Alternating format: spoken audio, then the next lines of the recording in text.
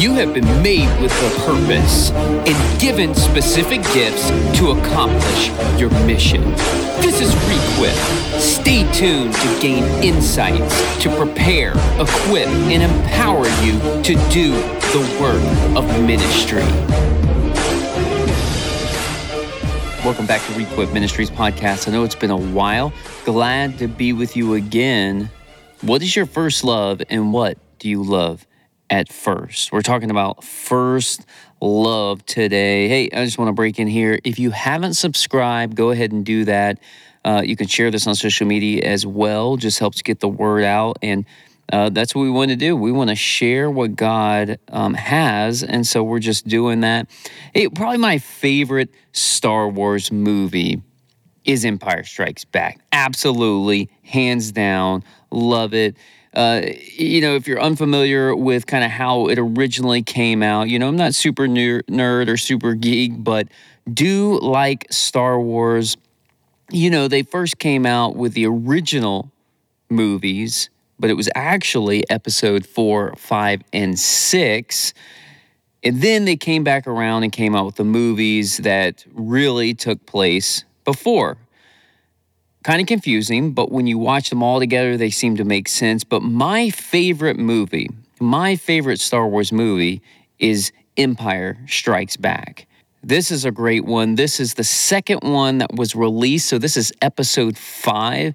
And in that, there's a very famous scene. And just to kind of set this up, there's sort of this weird, almost love triangle type of thing, this tension that's going on between Luke Skywalker, Princess Leia, and then also Princess Leia and Han Solo. There's sort of this weird dynamic that's happening. And there's weird things where Princess Leia is, she kisses, which later we find out is her brother, Luke Skywalker. Kind of weird. But really the big tension, especially in this movie, you see Han Solo and Princess Leia. There's sort of this, they can tell they like each other, but Han Solo's super brash, super rude, kind of ladies' man, just very rude. But Princess Leia, she is sharp-witted, she is tough woman, but you can tell there's something there, there's something between them. But there's a famous scene that happens, and it is right when Han Solo has been captured by Darth Vader, and Darth Vader hands it over to a bounty hunter, Boba Fett, and he's about to be frozen in carbonite. And it's really just a test to see if he'll live through it. But right before he goes through it, right before he gets frozen in carbonite, Han Solo gives this passionate kiss with Princess Leia. And Leia just lays it all out, lays her heart on the line and says, "I love you." It's a special time, and Han Solo looks back at her, gazes without hesitation, and says, "I know." And then he goes off and gets right in to be frozen in carbonite. I mean, what an absolute jerk. Pro tip, if you're coming up on Valentine's Day or just any time, significant other, pro tip, don't do that. That's probably not going to work out well for you.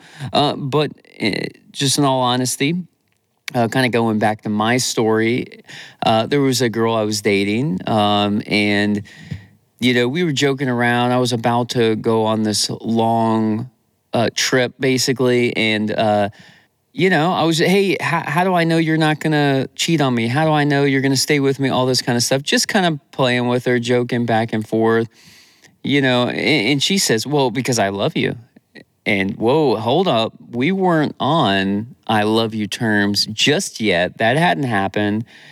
And I didn't let it go. So hold on a second. What did you say? And she said, well, because I like you. I said, no, that's not what you said. You didn't say I like you. You said something else.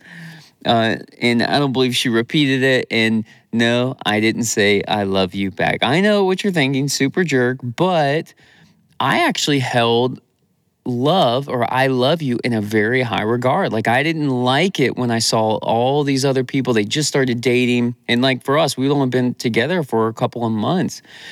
where they say, "Oh, I love you," and then 2 weeks later they're broken up. Well, that's not what love is. So, yeah, kind of a jerk. Didn't say it back, but I don't think you should just say things back. But spoiler alert, that girlfriend was now she's my wife, and we've been married 17 years. So I have said it since then, so things are okay. So in case you're wondering that if I broke this girl's heart, I didn't. We were married, amazing, 2 kids. She's an amazing woman and the love of my life, absolutely. But we want to get into talking about first love. That's the first message. That is the core message. What is your first love, and what do you love at first? First of all, Jesus kind of gives this message in Revelation chapter 2, 1 through 7, but sort of setting it up. If you haven't studied the book of Revelation, haven't really looked at it, the context is so critically important. The context of Revelation. You got to get this. This is somewhere about 90 or so AD. So this is many years, about 60 years after Jesus is crucified and rose again. And in this time, the Apostle John, who actually wrote this book, he'd seen the church just start from absolutely nothing and explode. I mean, at this point, it was multi-continent, broke down racial barriers, ethnic barriers, language barriers, class barriers, every single barrier. The gospel was proclaimed and prevailing, and Jesus' kingdom was expanding, and it was amazing. But what we pick up here, John's situation wasn't that. From John's perspective, he would have been past his prime. He would have been past, he believed, I 100% sure, the church is going to work out. Jesus' kingdom going to keep going. But he's like, but I'm probably not going to see it. Because things were just not looking good, because the government came down heavy-handed. Once all these Christians started to come up, this is a new group. We can't classify them. We can't figure them out. They have this own way of doing things. They call themselves the way. We can't really control them. We can't handle them. So we're going to start killing them and crushing them and pushing them down. And that's the reality that was happening in really the Roman Empire, the Roman world that was controlling pretty much the entire world, the known world at that time. And that's John's context. And literally all of his friends at that point are dead.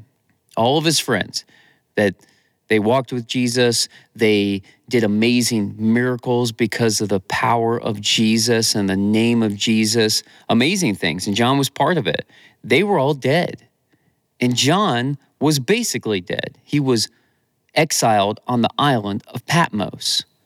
Yeah, it was just a few miles off the coast of where churches were, but man, he had no connection. He couldn't just send a direct message to a friend. He couldn't just call them up. He had no connection. He was basically on a labor internment camp doing hard labor, and he was going to live out his days and die. And that was going to be a story, but Jesus broke in. And Jesus gave one last revelation and came to John. And I just love that. I haven't forgot about you, John. You still have a purpose. Maybe you think you're past your prime. Maybe you think you were in a ministry and it kind of left you, but Jesus still has something for him. In the first 3 chapters of Revelation, Jesus has a message and has 7 messages to 7 churches about what was to come. And he gave some warnings, and he gave some, hey, you're doing this well, but not this well. You need to fix this so that you can be on the right track. And it's important to understand the context that Jesus is giving a message to the churches. And this will actually help you. And when you read the Bible, yeah, the Bible references you, but it's not ultimately about you. The Bible is about how God is making all things right by the power of Jesus. He's using the church to do it. So that's why he has a message for the churches. It's not just to an individual. it's to a church. I think that's something we've lost over time. We need to get back to. But Revelation chapter 2, 1 through 7, and it says, to the angel of the church of Ephesus write, the words of him who holds the 7 stars in his right hand, who walks among the 7 golden lampstands. I know your works, your toil, and your patient endurance, and how you cannot bear with those who are evil, but have tested those who call themselves apostles and are not, and found them to be false. I know your enduring patience and bearing up for my name's sake, and you have not grown weary. What if Jesus came to you? He came to your church and he said, you're doing a good job. You're doing all these things. I see you. I see that everything, all that you came in early, man, I see that. You're working extra hard. I see that. You even called out some false teachers, people that were teaching the wrong thing. You called them out. You know, today's culture, it's almost wrong. Like, we don't even want to talk about that. Oh, well, I'm not talking about another person. I'm not talking about somebody else. You know, we're not doing that. Jesus says you did do that, and I appreciate it. And that was a good thing that you did. And kind of where it ends up in the story, you know, it's kind of like when maybe you've had different employers come up to you, or a professor, or even a parent. I know for me, I've had an employer come up to me like, hey, Scott, you know, we just want to chat. Hey, can we chat? Man, and I fell for that the first time. I'm like, no, you don't want to chat. You want to correct me on some things. Let's be honest. We're not hanging out. We're not buddies. And so he brings me into his office. Like, hey, man, let's just chat. Like, loosens me up. Like, oh, great. This sounds awesome. Hey, Scott, you're doing this good. Man, you came in early. I really liked it. Hey, this one project, super good. Good job. I love that. But you need to work on these areas, and you're doing a terrible job because of this. Okay, well, you might as well have not told me any of the first things, because it pretty much eliminates it all, because you said, well, this thing that you're doing wrong trumps everything else. It's kind of like when you get an apology, and it's really like a non-apology, where someone says, hey, you know, I'm really sorry for all that I did. You know, I spoke out of turn. I said that insulting things. I'm sorry, but I didn't really mean it. Or, but, you know, if you didn't act like this, this, and this, you know, I wouldn't have had to act like that. It's kind of like a non-apology. Whenever you say but, everything before it is null and void. That's what Jesus does. He says, but, in verse 4, but I have this against you, that you have abandoned the love you had at first. Hold on. I've abandoned it. Like, Jesus didn't say, hey, you're kind of sliding here, you're slipping there, you made a little mistake here, but you've completely, utterly abandoned the love you had at first. In verse 5, remember, therefore, where you have fallen, repent, and do the works you did at first. You know, repent in sort of modern day Christianity, it seems like it's almost like a curse word. Like, you might as well just drop the F-bomb. I'd appreciate that more than you telling me to repent. Like, don't tell me anything I've done wrong. Just tell me the good things. I want to feel good. I want to be happy. But Jesus loves us enough, and he loves this church enough to say, repent. Remember where you used to be. Remember how you used to love. Remember how you used to put an emphasis on love. You're not doing that anymore. I love you enough to say you've fallen from there. Remember how you used to be, and repent and do the works you did at first. If not, and he gives a warning, and then he gives a consequence. Don't you love Jesus? He's just straightforward. If not, I will come to you and remove your lampstand from its place unless you repent. Yet, this you have. Man, I love that. He peppers in some good stuff. Like, you're still doing some good things. I left this out. Yet, this you have. You hate the works of the Nicolaitans, which I also hate. We don't have a lot of context on who the Nicolaitans are. There's scholars, they debate different things. Maybe it's this group, maybe it's this other group. There's not a lot of context. There's not a detail. But the main takeaway from us that we can learn is whoever this group was, they were teaching the wrong things, as he referred to earlier. And it was a good thing that they hated them. Meaning, it's a good thing that they rejected that teaching, that they rejected These people, like, I'm not just letting anybody come into the church and talk. I'm not letting anybody into a Bible study and say whatever they want. He's saying those things that are lies, I'm glad you hate that. I'm glad because so do I, Jesus is saying. This is a different view of Jesus where we have Jesus where he's super kind, super soft, wouldn't hurt a fly, but he's God. Jesus is God, and he loves us enough. That's the thing. God is love. Jesus is love. But love looks like, hey, you need to turn around because what you're doing is not good for you. And it's not good for anyone else. And God doesn't like it. I'm not saying this to hurt you. I'm saying this to help you. And then verse 7, he who has an ear, let him hear what the Spirit says to the churches. To the church who conquers, I will grant to eat of the tree of life, which is in paradise of God. Man, you're not slipping, you're not sliding, you're not stumbling a little bit, but you have abandoned the love you have at first. Notice that he's not saying a few things. He is not saying you're not saved. He's not saying to the church, hey, you're not saved. Remember, he's not talking to an individual. He's talking to a church. He's saying, I'm going to remove your lampstand from the church, not your name from the book of life. Hey, let me give you some good news. Let me give you some great news. If you put your faith in Jesus, if you believe Jesus died on the cross for my sins in my place, like all those things you did, you lied, you stole, you cheated, you coveted, you lusted, all these things that you know. I mean, I know, like we know the things that we've fallen short on. That kind of stuff leads us to hell. We know that. That's what God's word says. That's what Jesus is warning in many other places. But he says, you put your trust in me, meaning I died for those things, you're completely free. You're completely free from the consequence of sin. But what he's saying here is that I'm going to remove your lampstand, meaning I'm going to take away your legitimate right to be a church of God. Like, yeah, people have churches, they have nice branding, they have a logo, they have a pastor or multiple pastors, they have deacons and elders and all these things. But Jesus is saying, if you're not following me, I'm taking your lampstand.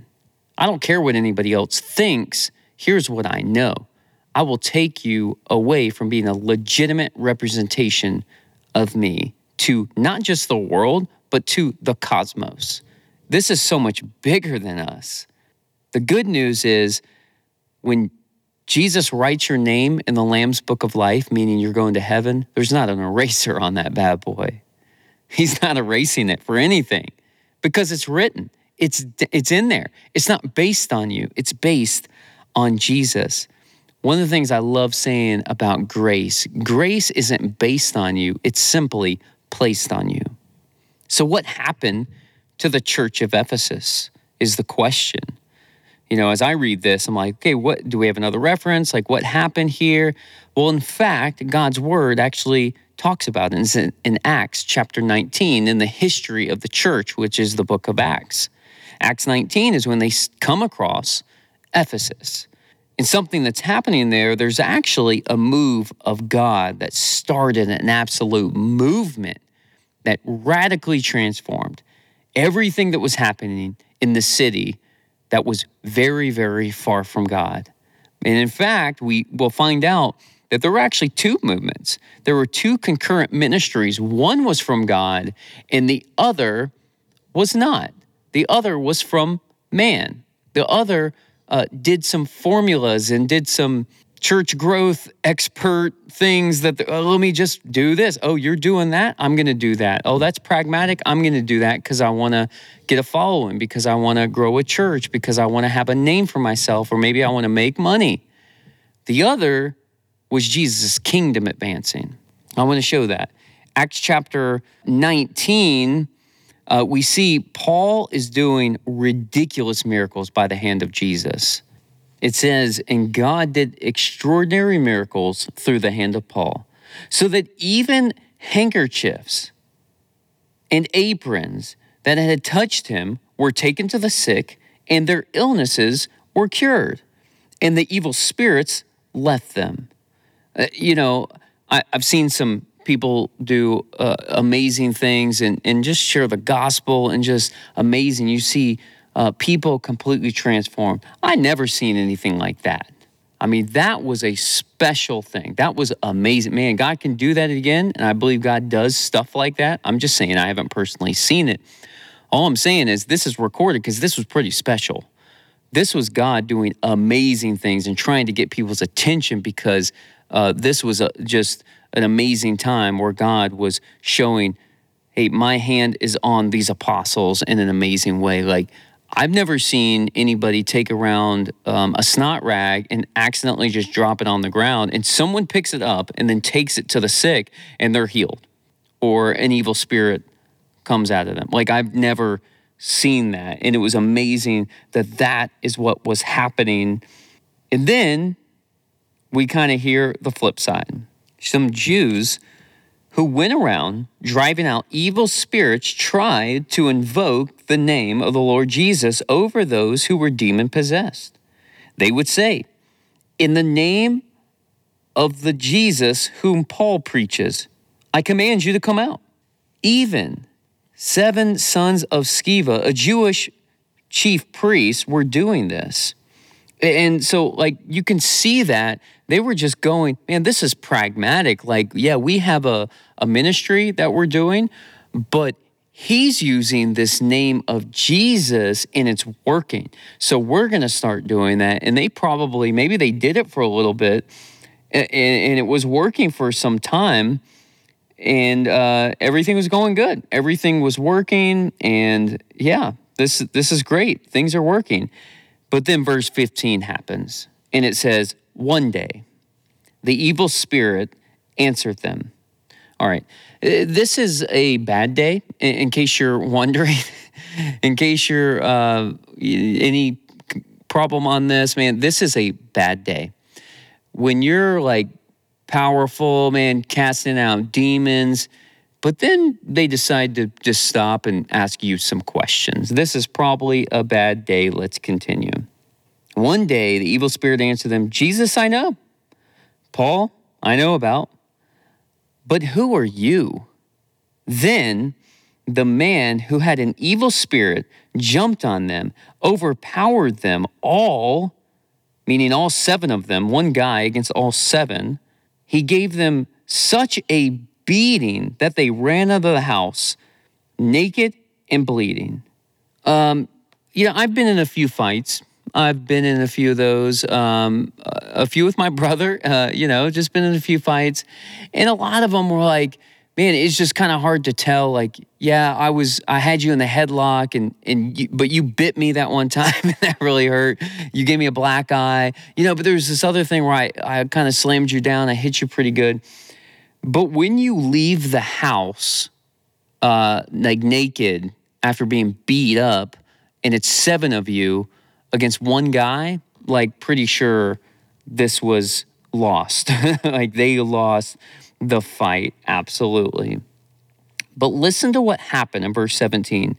When this became known to the Jews and Greeks living in Ephesus, they were all seized with fear. Like, yeah, I'm sure they were seized with fear because this demon-possessed man beat up these super ministers that supposedly were casting out evil spirits. Like, this is scary. We don't know what to do. But listen to what happens. And it says, and the name of Jesus was held in high honor. Many of those who believed now came and openly confessed what they had done. A number of who practiced sorcery brought their scrolls together and burned them publicly. Then they calculated the value of the scrolls, and the total came to 50,000 drachma, which was basically like a coin. It was a silver coin, and it was worth about a day's wage. So 50,000 of those, that was one of them, is a day's wage. So this is a lot of money that all the things that they were using, they just burned them. Their scrolls and the things that they would use to conjure up spirits or whatever they were doing, just burned them. all that money. And God was doing amazing things. In this way, the word of the Lord spread widely and grew in power. So you think, okay, that's a super weird story. What in the world, what is happening? Like, Paul was doing some good stuff, and then these other people tried to use the name of Jesus, sort of, but they didn't really believe. And then a demon beat up 7 people. And everybody was just scared to death. But crazy things happened. They repented and burned all their scrolls. What in the world? What can we learn from this? The first thing is, man, if you've ever been in a movement of any kind, you've seen God do amazing things, maybe not to that scale, but just in any scale. The first thing is, kind of from the onlookers from this, you can't always tell. You can't always tell what's happening. And that's with the second thing, it's not clear who was who. Everyone felt like this was a move of God. They felt like God was on the move. They couldn't tell the difference because it says, and fear fell upon them all. And the name of the Lord Jesus was extolled. The third thing was that we learned from this little encounter, they didn't change culture by social or political movements. It was the gospel that caused dramatic socioeconomic upheaval. So much so that riots began to break out. If you keep reading, a massive riot breaks out because the whole industry of idol worship and paying for spell books and just all the things that would have been involved with that lifestyle, just their whole economic system was tied into that. They didn't have a protest. They didn't say, you need to stop using that. They just repented because of the gospel, and the whole system shifted on itself. So much so that people were like, I'm losing money, we're going to riot. So we need to go back to the beginning. We talked about Star Wars a little bit and the prequels and how they kind of release things out of order. When you go and watch the movies in the proper order, you find out some things. Yeah, sure, you got to suffer through Jar Jar Binks. Get it. That's going to happen. You also have to fight through the bad acting of the character who played Anakin when he was a young boy and an adult. That's tough. But the story begins to make sense. And the author of Revelation is John, who also takes us back to the beginning to lead us to the love we had at first. 1 John chapter 1, 5 through 7 says, "This is the message we have heard from him and proclaim to you, that God is light, and in him there is no darkness at all. If we say we have fellowship with him while walk in darkness, we lie and do not practice the truth. But if we walk in the light, as he is in the light, we have fellowship with one another. And the blood of Jesus, his son, cleanses us from all sin." So what's the difference between the two ministries in Ephesus? Both, from an outward view, were from God. Why? Because it caused them to repent from each of the crazy things that happened. One was from God. One was Satan beating up some false followers of Jesus. That's what happened. But the result was Jesus was worshipped. People repented. So what's the difference between these two ministries? John reminds us that one is partner with a local church, and the other, like the itinerant ministries, doing whatever they taught and copying what they were not. This one term we hear is one another in 1 John, one another. It occurs about 100 times in the New Testament, and it's so important because that is referring to the church. It's referring to the local church, the one another. That's what it was to be in the church. So I encourage you to keep doing the work you're doing, but partner with the local church, to not abandon your first love. And in closing, I want you to think about this question. What is your first love, and what do you love at first? Jesus offers the Ephesians an opportunity to eat from the tree. Remember that? He offers that. That's the very last sentence that Jesus gives the church at Ephesus. But really, when we see this, going back to the Garden of Eden, there wasn't just one tree, there was two trees. There was the tree of the knowledge of good and evil, and there was the tree of life. And this can represent two approaches to God. Because you notice, when Satan came to tempt Eve and Adam, he didn't do it by, hey, come and do drugs and do bad things and worship me. No, he said, you want to be like God? Hey, this is how you follow God. Yeah, God's just keeping something from you, but this is how you really follow God. The temptation was something that they desired that was good at its core, to follow God. But Satan shortcutted it. The tree of knowledge of good and evil is a way to work your way to God, and it doesn't work. It never has worked. The second way that Jesus offers to the Ephesus church, the tree of life. He says, I will grant you to eat the tree of life, Revelation 2:7.